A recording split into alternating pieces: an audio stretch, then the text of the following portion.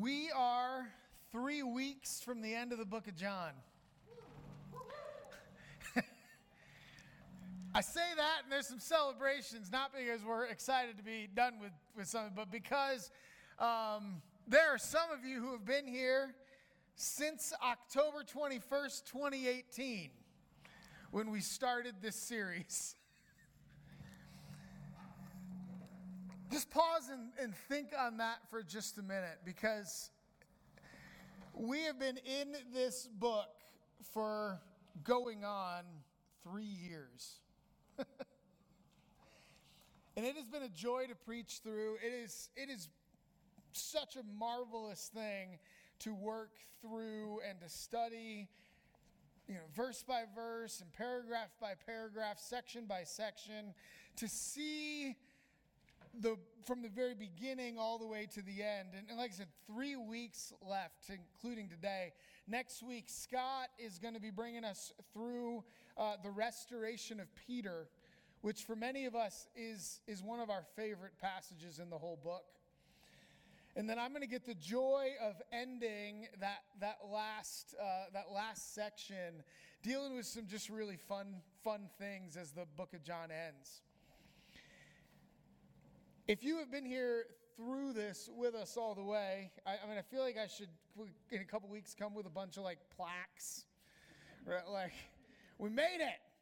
And if you picked up with us along the way somewhere, which I know a lot of you have, it is worth noting that you could always go back to Facebook, you go back to our webpage, and all those first sermons are there. You can see how this whole thing develops all the way through.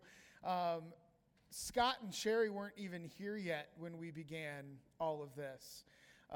And so it's a joy. If you've been paying attention, and if you've been reading the book of John, you may actually think we should be done now. Many people do.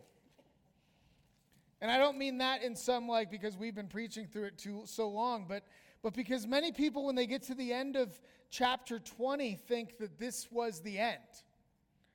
And you've got this great paragraph that sums up the whole thing. It says, "Now Jesus did many other signs in the presence of the disciples, which are not written in this book, but these are written so that you may believe that Jesus is the Christ, the Son of God, and that by believing you may have life in his name." And that right there is a fine ending to the book of John. But it's not the ending of the book of John. John had more to say. And as we are in this, I want us to see how important some of these final bits are. Because John is going to end his book exactly where he begins his book, and we're going to see that today. John wants to bring it all to a tidy and nice place. I'm going to read our passage today. And I had Scott earlier read from the book of Luke because I wanted us to have that passage in our heads as we read this one. What Scott read earlier was the calling of the disciples in the first place out of the book of Luke, where Peter and John and James, and they meet Jesus for the first time. And he instructs them about fishing, and he would call them to become fishers of men. And I want that in our heads as we would begin to read through this. So we're in John chapter 21, verses 1 through 14 today. Let me read the word of the Lord. "After this, Jesus revealed himself again to the disciples by the Sea of Tiberias. And he revealed himself in this way. Simon Peter, Thomas called the twin, Nathanael of Cana in Galilee, the sons of Zebedee, and 2 others of his disciples were together. Simon Peter said to them, 'I am going fishing.' And they said to him, 'We will go with you.' They went out and they got into the boat, but that night they caught nothing. Just as day was breaking, Jesus stood on the shore, yet the disciples did not know that it was Jesus. Jesus said to them, 'Children, do you have any fish?' And they answered him, 'No.' He said to them, 'Cast the net on the right side of the boat and you will find some.' So they cast it, and now they were not able to haul it in because of the quantity of fish. That disciple whom Jesus loved," we are pretty sure that is John, the author of the book of John, therefore said to Peter, "It is the Lord." And when Simon Peter heard that it was the Lord, he put on his outer garment, for he was stripped for work, and threw himself into the sea. The other disciples came in the boat, dragging the net full of fish, for they were not far from the land, but about 100 yards off. When they got out on land, they saw a charcoal fire in place, with fish laid out on it and bread. Jesus said to them, "Bring some of the fish that you have just caught." So Simon Peter went aboard and hauled the net ashore full of large fish, 153 of them. And although there were so many, the net was not torn. Jesus said to them, "Come and have breakfast." Now none of the disciples dared ask him, "Who are you?" They knew it was the Lord. Jesus came and took the bread and gave it to them, and so with the fish. This was now the third time that Jesus was revealed to the disciples after he was raised from the dead. I love this passage. I love this because it leads into the restoration of Peter, as Scott's going to be bringing us next week. But I love this passage for what it is, because this is a passage that you can smell. This is a passage that is so real that if you've ever even been on the shore of a lake or on the shore of an ocean, if you've ever been near a fish market, if you have ever been anywhere near water, you can smell this passage. You can smell the campfire smoke, right? It is real. And I think that's one of the reasons why we're given this passage, is because it is real. It takes the resurrection and it lands it right where every one of us live, in the everyday. Because what we have here is Simon, who is a fisherman by trade, and his friends, most of whom also are fishermen by trade, who have encountered the risen Jesus and have now sort of gone back to their old lives. They're there, they're waiting for Jesus, they're being obedient. He said, "Wait in Galilee," so they did. They got there and they said, "What do we need now?" And Peter says, "I'm going to go fishing." And they go with him. But they don't catch anything.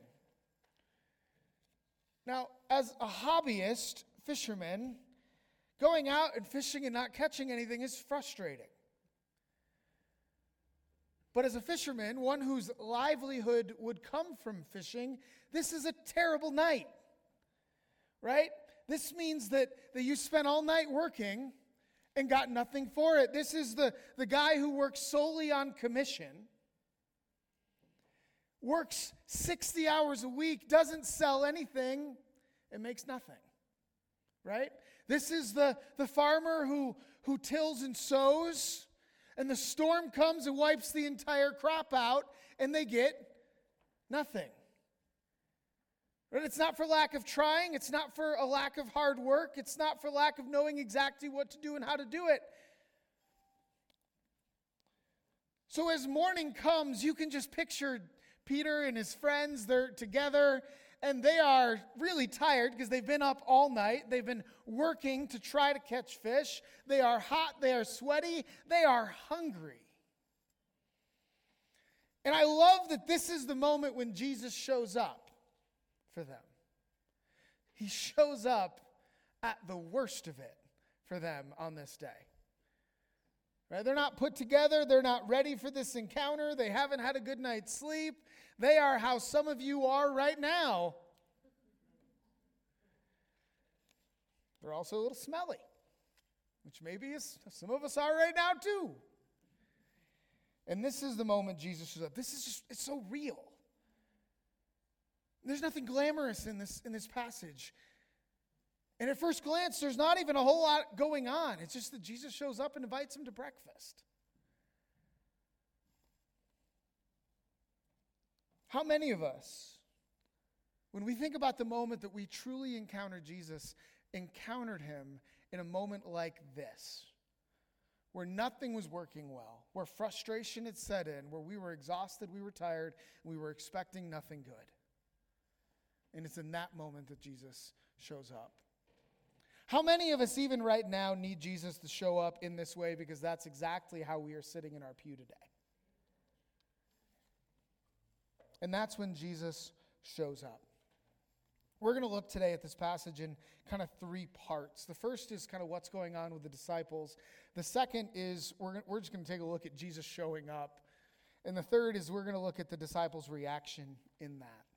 So if you're keeping track of kind of where we're going today, we're going to start with the disciples, we're going to look at Jesus, and then we're going to come back to the disciples. Verses 1 through 3, let me read this again. It says, after this, well, what's after this? After this is after he has appeared to the disciples and he has casted them vision for their lives. He's going to send them as he has been sent. He is, after this, it goes back to Thomas, who wasn't there the first time, who doubted and questioned and wondered, and Jesus shows up for him as well and proves himself. After this, Jesus revealed himself again to the disciples by the Sea of Tiberias, and he revealed himself in this way. Simon Peter, Thomas called the twin, Nathanael of Cana in Galilee, the sons of Zebedee, and two others of his disciples were together. Simon Peter said to them, I'm going fishing. And they said to him, we will go with you. They went out and they got into the boat, but that night they caught nothing. Some of them have just returned to their normal lives. They followed Jesus for 3 years. They've traveled all over the kind of the known world there, through Jerusalem and out and about through Samaria. They've become kind of world travelers with Jesus in this season. And some of them here have now returned home. They're in Galilee. This is where they're from. Some of them have returned to their profession, fishermen. Others of them couldn't go home.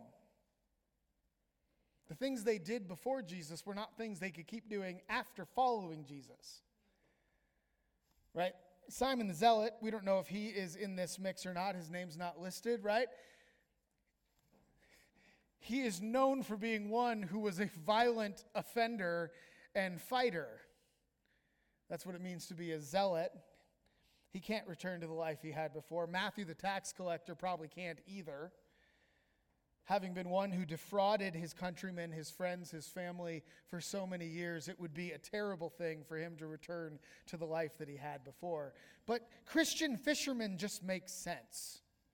Right? You can be a fisherman and be a Christian. You can be any number of things and be a Christian. And so they return to their homes. They go back to their normal lives. But it's worth noting that some of them are there and they can't, and they are now hanging out with those who could. Some of us, when we think about our own lives, we know that we are pretty alone in this world. We have burned bridges with people in our past because of drugs or alcohol or violence.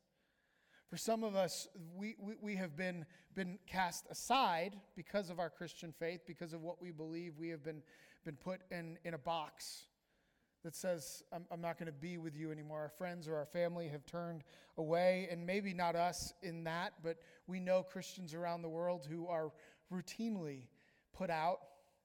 When they accept Jesus, they are kicked out of their homes, out of their families, right? What is meant to happen at that moment? Well, the brothers are meant to take care of them. Why is Peter fishing? Because he has people he's got to feed now. He's got friends who have lost everything for Jesus, and he can return to his job. Nobody else can. Right? The church is meant to take care of those who have no family otherwise. For some of us, we may even look around this room right now and we just think, this right here, this is my family. I mean, I have family out there somewhere, but this right here, these are my people. That's by design, by the way. That's what the church is supposed to be. And the brothers, the disciples, they're already doing this in week 1. Some of us, we've been trying to do this for 40 years and we still can't get it right.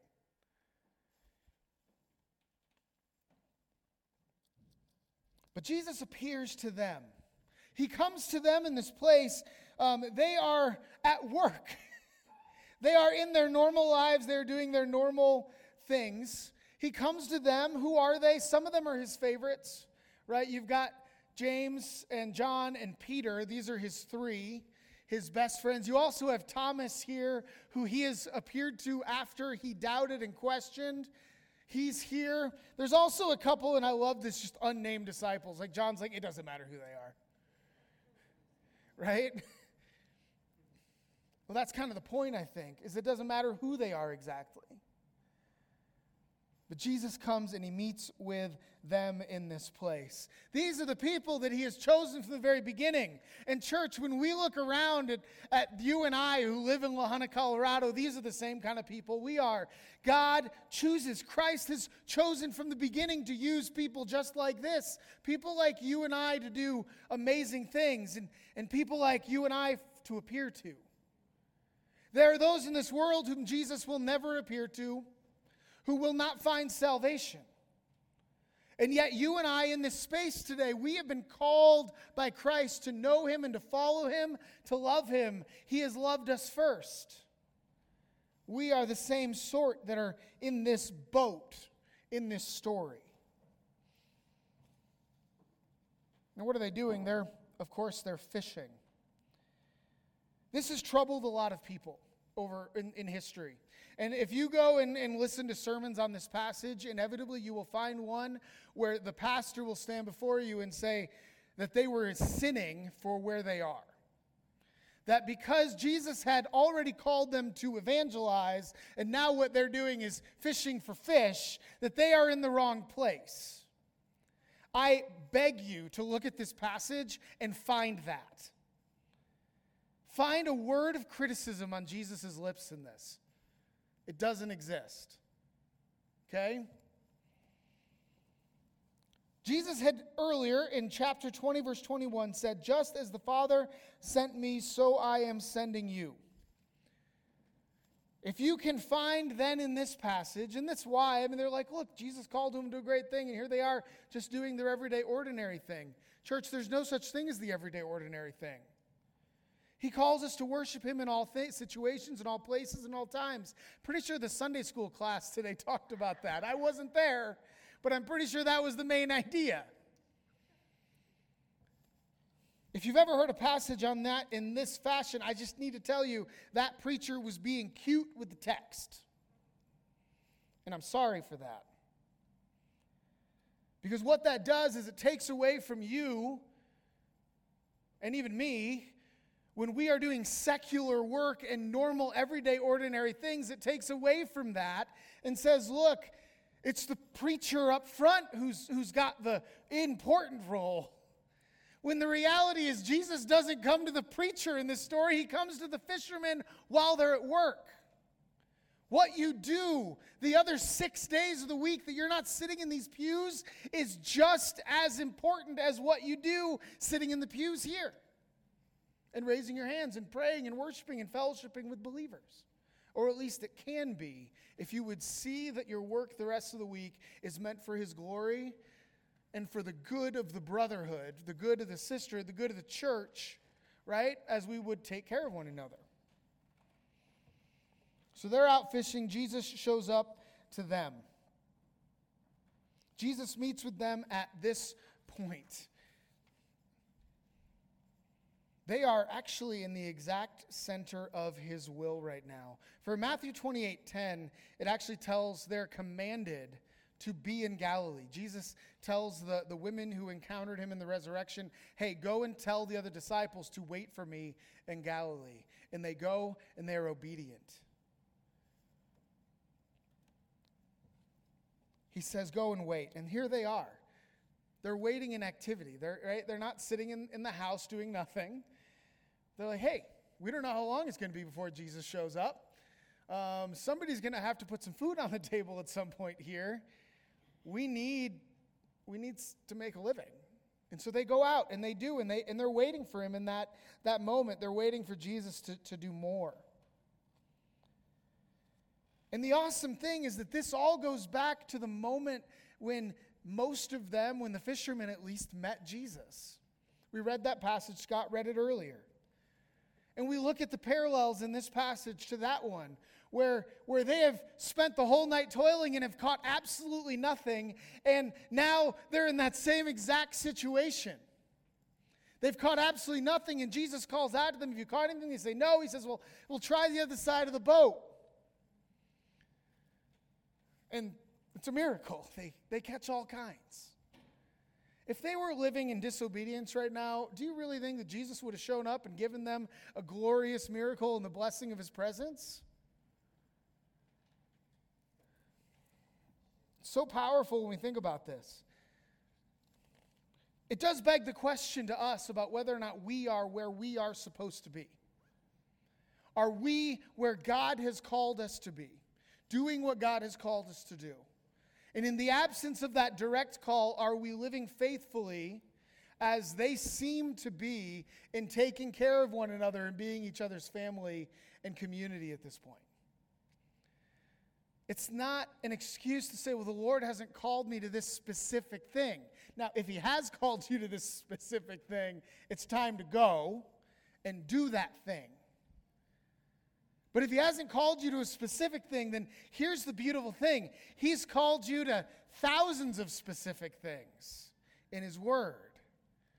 We read it. We hear commands. There's command after command where Jesus says, love one another, serve one another, take care of one another, provide for one another, pray for one another, right? Encourage one another. There's tons of one another commands. So the absence of the Lord's voice and is specific in your life is not an excuse to not be actively serving the Lord right now.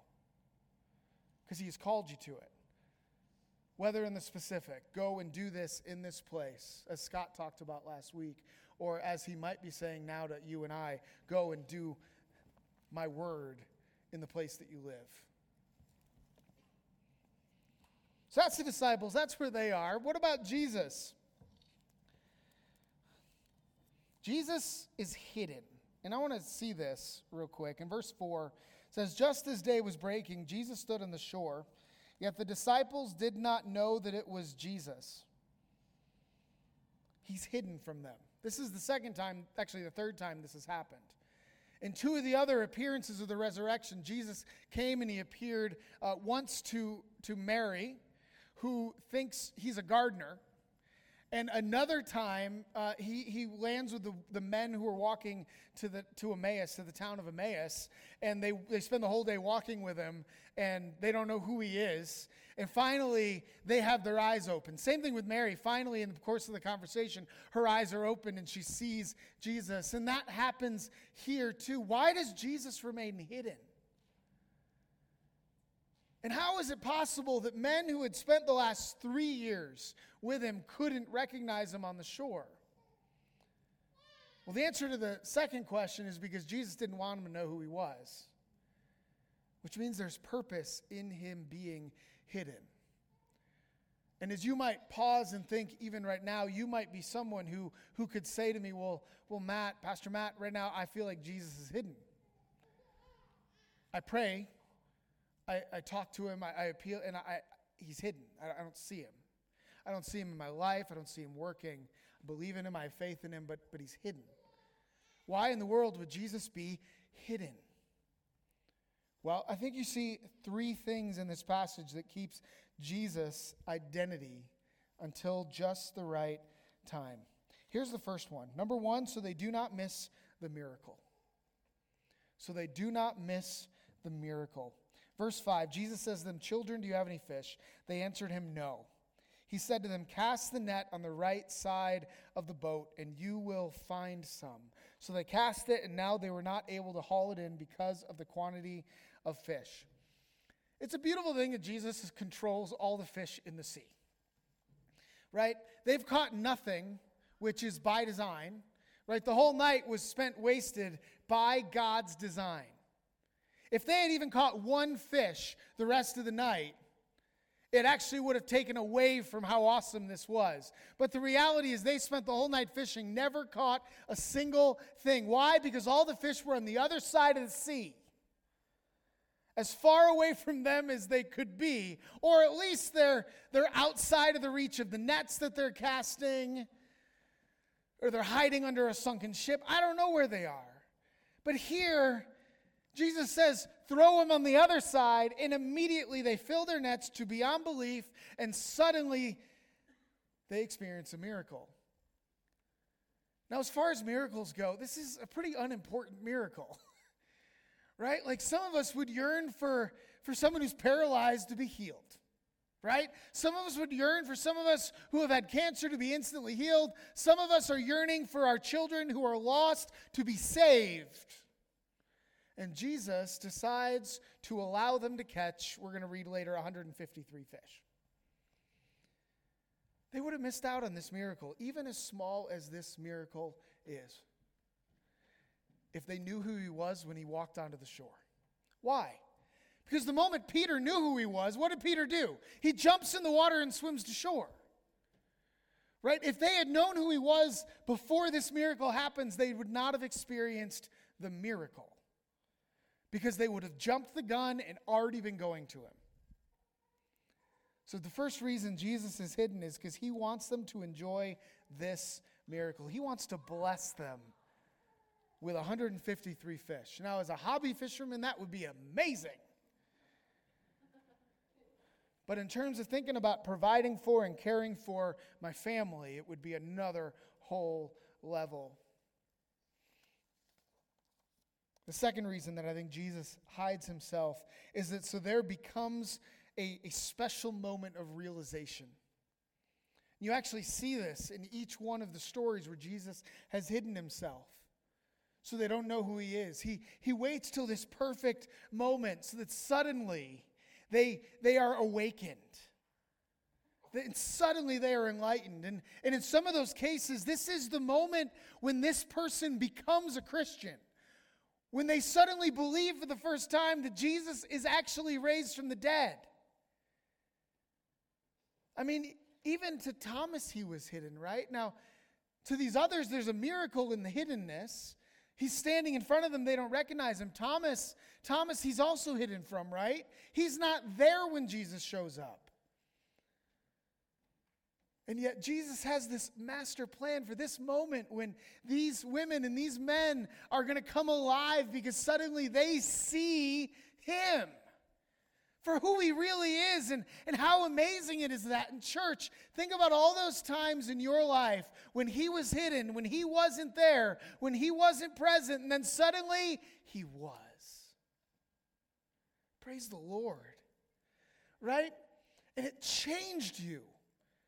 You could never be the same after that. See, I think the human psyche needs a startling moment like that where suddenly the dead are alive and suddenly faith comes alive.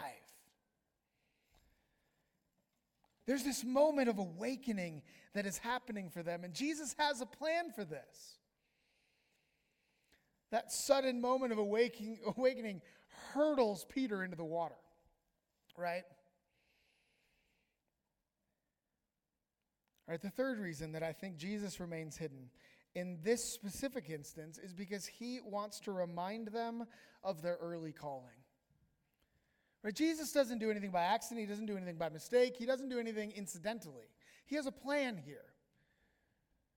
And way back when he called, particularly the fishermen in the first place, what did he say to them? He said, "Follow me and I will make you fishers of men." Here they are, having come to faith, having received a special calling to evangelize, to share the gospel in the world, and they are still, in fact, fishing for fish. It's time for a change. And so he uses this moment to draw them back to that moment when he first called them. The first time that he said, "Hey guys, cast your nets on the other side," and they caught a boatload of fish, enough that it broke their nets. Right? And this time he says, "Cast them in, cast your nets in," and they are going to catch another boatload of fish. But one of the really awesome things that happens in that, you'll notice, is that we're told that the nets don't break. They don't lose a single fish. Well, that harkens back to when Jesus says what? He says, "The Father has given me who he's given, and not a one of them will I lose." He is taking this moment for them. And he's not just showing up, but he's reinforcing the call that he's placed on their lives from the very beginning, that they would be fishers of men, that they would be the means by which he would use to reach lost people for Jesus, to rescue sinners like them and draw them into faith. The beautiful thing here is that it tells us exactly how it's going to happen, not only for them, but for us as well. Because here's the picture we're given. These guys are professional fishermen. They know exactly what they're doing. They are masters of their craft, right? They can't catch a fish without Jesus. Church, how would we ever expect to catch a person without Jesus? Right? They spend the whole night trying and working hard on their own steam, their own means. Nothing happens. Jesus says, hey guys, throw it in over there. And they catch a boatload. They catch 153 fish. We cannot do the spiritual work that God has called us to do if we don't have Christ. If we're not directly connected to Him, if we're not following His lead exactly as He says, hey, go throw your net over there instead. We can toil, we can work, we can be frustrated, we can be sweaty and smelly, nothing. But the moment Christ says, go and do this, what does He give us? He gives us the catch of a lifetime. These guys got it not only once, but twice in their lives.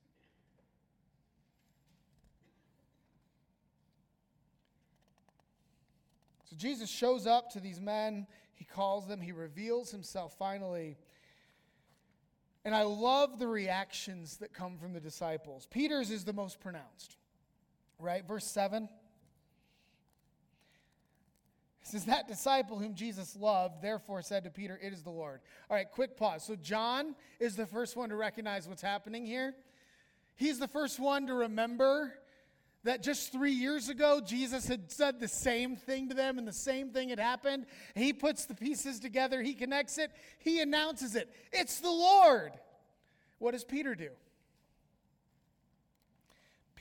When Simon Peter heard that it was the Lord, he put on his outer garment, for he was stripped for work, and threw himself into the sea. Now, real quick pause. People get distracted by this. Please don't. He's not naked. Okay, there are Bible translations that say he was naked and put his clothes back on. Okay? It really means he's got his shirt off, right? Like, he's got his lightweight undergarments on. He's been working hard. He doesn't have his cloak on. I mean, this is the image. And he throws his outer clothes back on, and he jumps into the ocean, into the sea, and he swims ashore. I love the detail in that because, number one, if I'm about to swim 100 yards to the shore, I'm not putting on any extra clothes. Okay? Like, that's just heavy. I don't got to deal with it. I'm not a great swimmer as it is. Now, Peter's a fisherman. I imagine he's probably a pretty good swimmer, but he throws his clothes on and he jumps in, right? Such a powerful image. Now, I want to tell you, I have also heard sermons on this passage as to why you and I should wear suit and tie to church. Right? Because Peter throws his best on and goes and sees Jesus. That is a weird thing to do. That's another moment of being cute with the passage.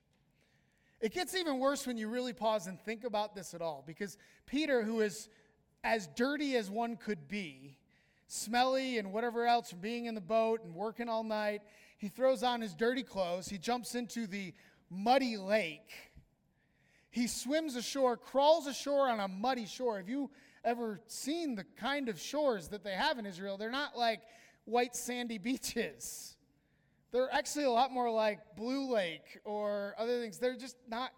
And so, he crawls ashore. He shows up to Jesus, and his hair is disheveled, and his clothes are disgusting, and he smells like seaweed. Okay?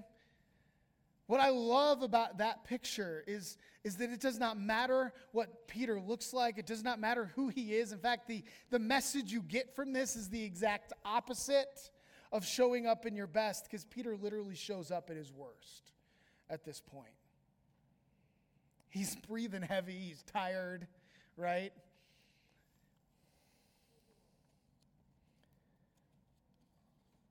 On the other hand, you've got the disciples. You got the other disciples, right? Peter has jumped overboard. He's probably the most experienced fisherman in the group. Everything else, he has jumped overboard. His friends, some of which who aren't fishermen, are still in the boat. And they take their time dragging this super heavy net behind their boat. If you've ever tried to boat or something with a sea anchor behind you, this is work. They're rowing ashore, whatever that looks like. It takes them a while. It is slow. It's the exact opposite of what Peter has just done. Right? Peter, Jesus, bam, hits the water. The others are, they're working hard to get there. The image that we get is, I think, Peter, who goes to Jesus with no physical baggage, but all the spiritual baggage in the world. Why? Because the last time he's had a real interaction with Jesus, he denied him 3 times. Peter's the first one to hit the water. He knows that he's messed up. He knows how much he needs Jesus. He shows up with basically no physical baggage, but all the spiritual baggage anyone could have. On the other hand, the other disciples show up with a boat and a net of fish. They are free spiritually, but they are dragging this physical thing behind them. It's just a picture to me of how we come to the Lord so often, dragging this weight that we didn't need to bring. Right? Church, I don't know where you are today, but I imagine every one of us came in here with something. We came in, and what we needed is an encounter with Jesus, the risen Jesus. And so we look at the disciples here and their reaction when they finally realize it's Jesus, and it begs that question for us. Man, when we discover who Jesus really is, what does that look like for us? Do we just dive in unencumbered? Or do we kind of slowly drag what we have and try to get to him?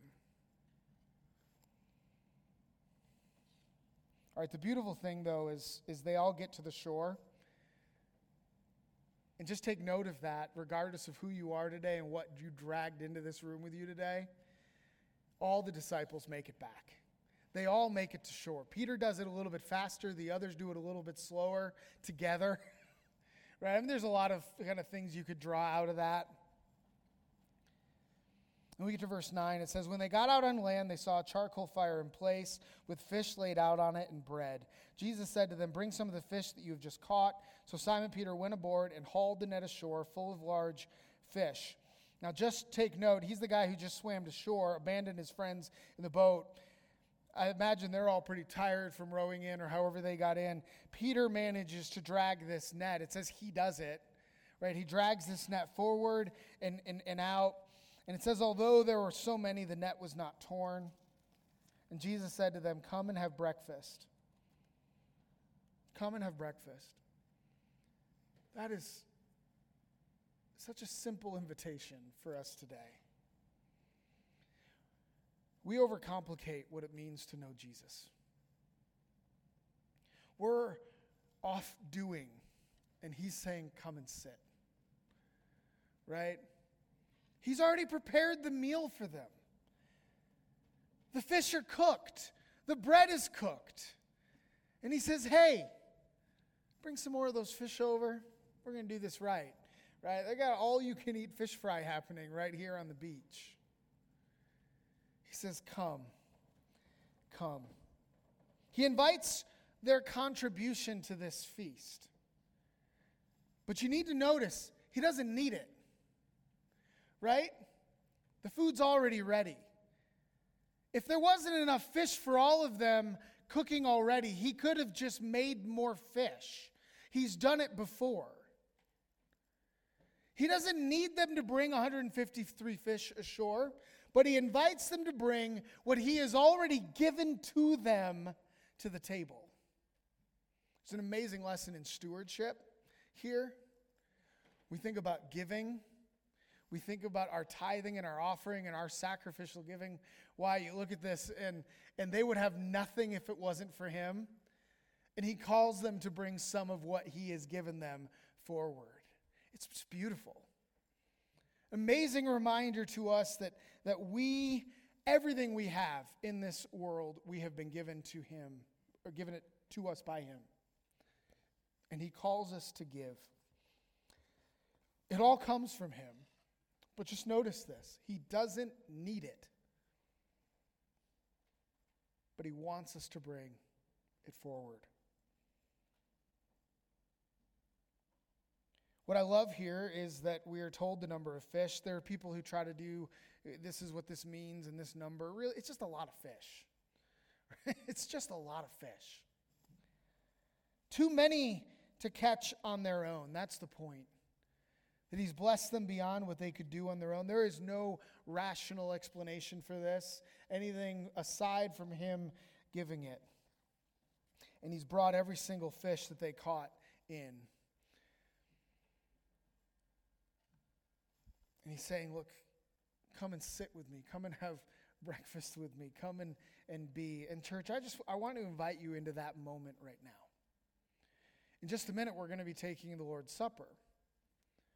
Right? And again, a table that he prepared. A meal that he laid out in front of us. He's done all the work to serve up himself in the Lord's Supper. And he says, just come. Just come and eat. Come and sit with me by the fire. And share in this meal together. Harkens back to Psalm 23, where we're told that he prepares a feast in front of the enemies, right? He is the one preparing the feast. He is the one preparing the meal. He is the one who is providing for us. He is the one that showed up in this place and called them to himself, revealed himself to them. And church, I just want us to smell this scene again. Because it's delicious. It's amazing. It's beautiful. Because he has done what needs to happen here. And church, I don't know where you are today. Maybe you are like the disciples out doing your thing in the boat, and you really need Jesus to show up right now. Maybe you've already swam to shore, and you really need that invitation to just sit with him and to feast. Maybe you're just still waiting for him to reveal himself, to show you who he is. The one who gives, the one who loves you, the one who has rescued, the one who has saved you.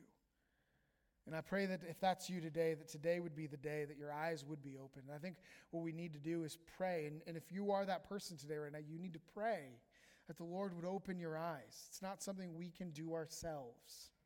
But the Spirit has to open our hearts, soften them, and cause us to hear and to see. To have that sudden moment where you realize, this is Jesus, this is the Savior. And church, if you've done that before and what you're needing right now is you need to see how he's working. You need to see the miracle that he's working in your life right now. That he's drawing you to new life, to transformation. These are all the miracles that he wants us to see. And we pray for that too, to say, Lord, I don't see you right now. I feel empty or like you're absent, or I know that I need to grow in this area. I'm struggling with this addiction or this thing. And we say, Lord, reveal yourself to me right now. That I would see you, that I would experience the miracle. Maybe you have all that. And what you need is the reminder of the calling that he has placed on your life. That you would not just be a fisher of fish, but a fisher of men. That you would not just be what you have been, but that what you do would be used for the glory of God. How you live your life every other day of the week would be used for his glory, for his mission, for his purpose. Whether that's in the raising of money so that you have lots to give away, or the freedom of time so that you can commit your life to praying for those who are out there sharing the gospel in the streets and communicating and preaching and proclaiming, or whether or not you are called to be one of those who proclaims and calls, right, and shares the gospel. That he's laid a call on our lives, and if none of those specifically, the general call to be faithful, to be a Christian, not just to know of Christ, but to be like him, loving and serving. The invitation is laid out before you. Come and feast. Come and feast with him. And with that, I want to go straight into communion, straight into the Lord's Supper. Because the invitation is made to we who believe, and even to you who doesn't believe, if you would but believe right now, that he has called you, he has rescued you, he has saved you, and he is calling you to a new life. He's the one who's laid this out. He's the one who invites us to the table. We participate in the Lord's Supper every week so that we would always remember exactly what he has done. Right? Because we forget. On the night that Jesus was betrayed, he took the bread and he lifted it and he broke it and he said, "This is my body, which is broken for you." He took the cup and lifted it and blessed it and said, "This is my blood, which is poured out for you for the forgiveness of your sins." He offered these both to his disciples to eat and to drink. We are offered the same meal to come and sit with him and eat. Now you may be coming today and say, "Hey, I have sin in my life, I have trouble in my life, I have problems in my life, I need to lay these things down." This is one of those opportunities. We come to him and we lay it out before him. If there is sin, know that he is faithful and just. When we confess our sins, he will forgive us. If there is burdens, he says, "Come to me all whose life is heavy, and I will give you a light burden." Come and feast on Christ and with Christ in this moment.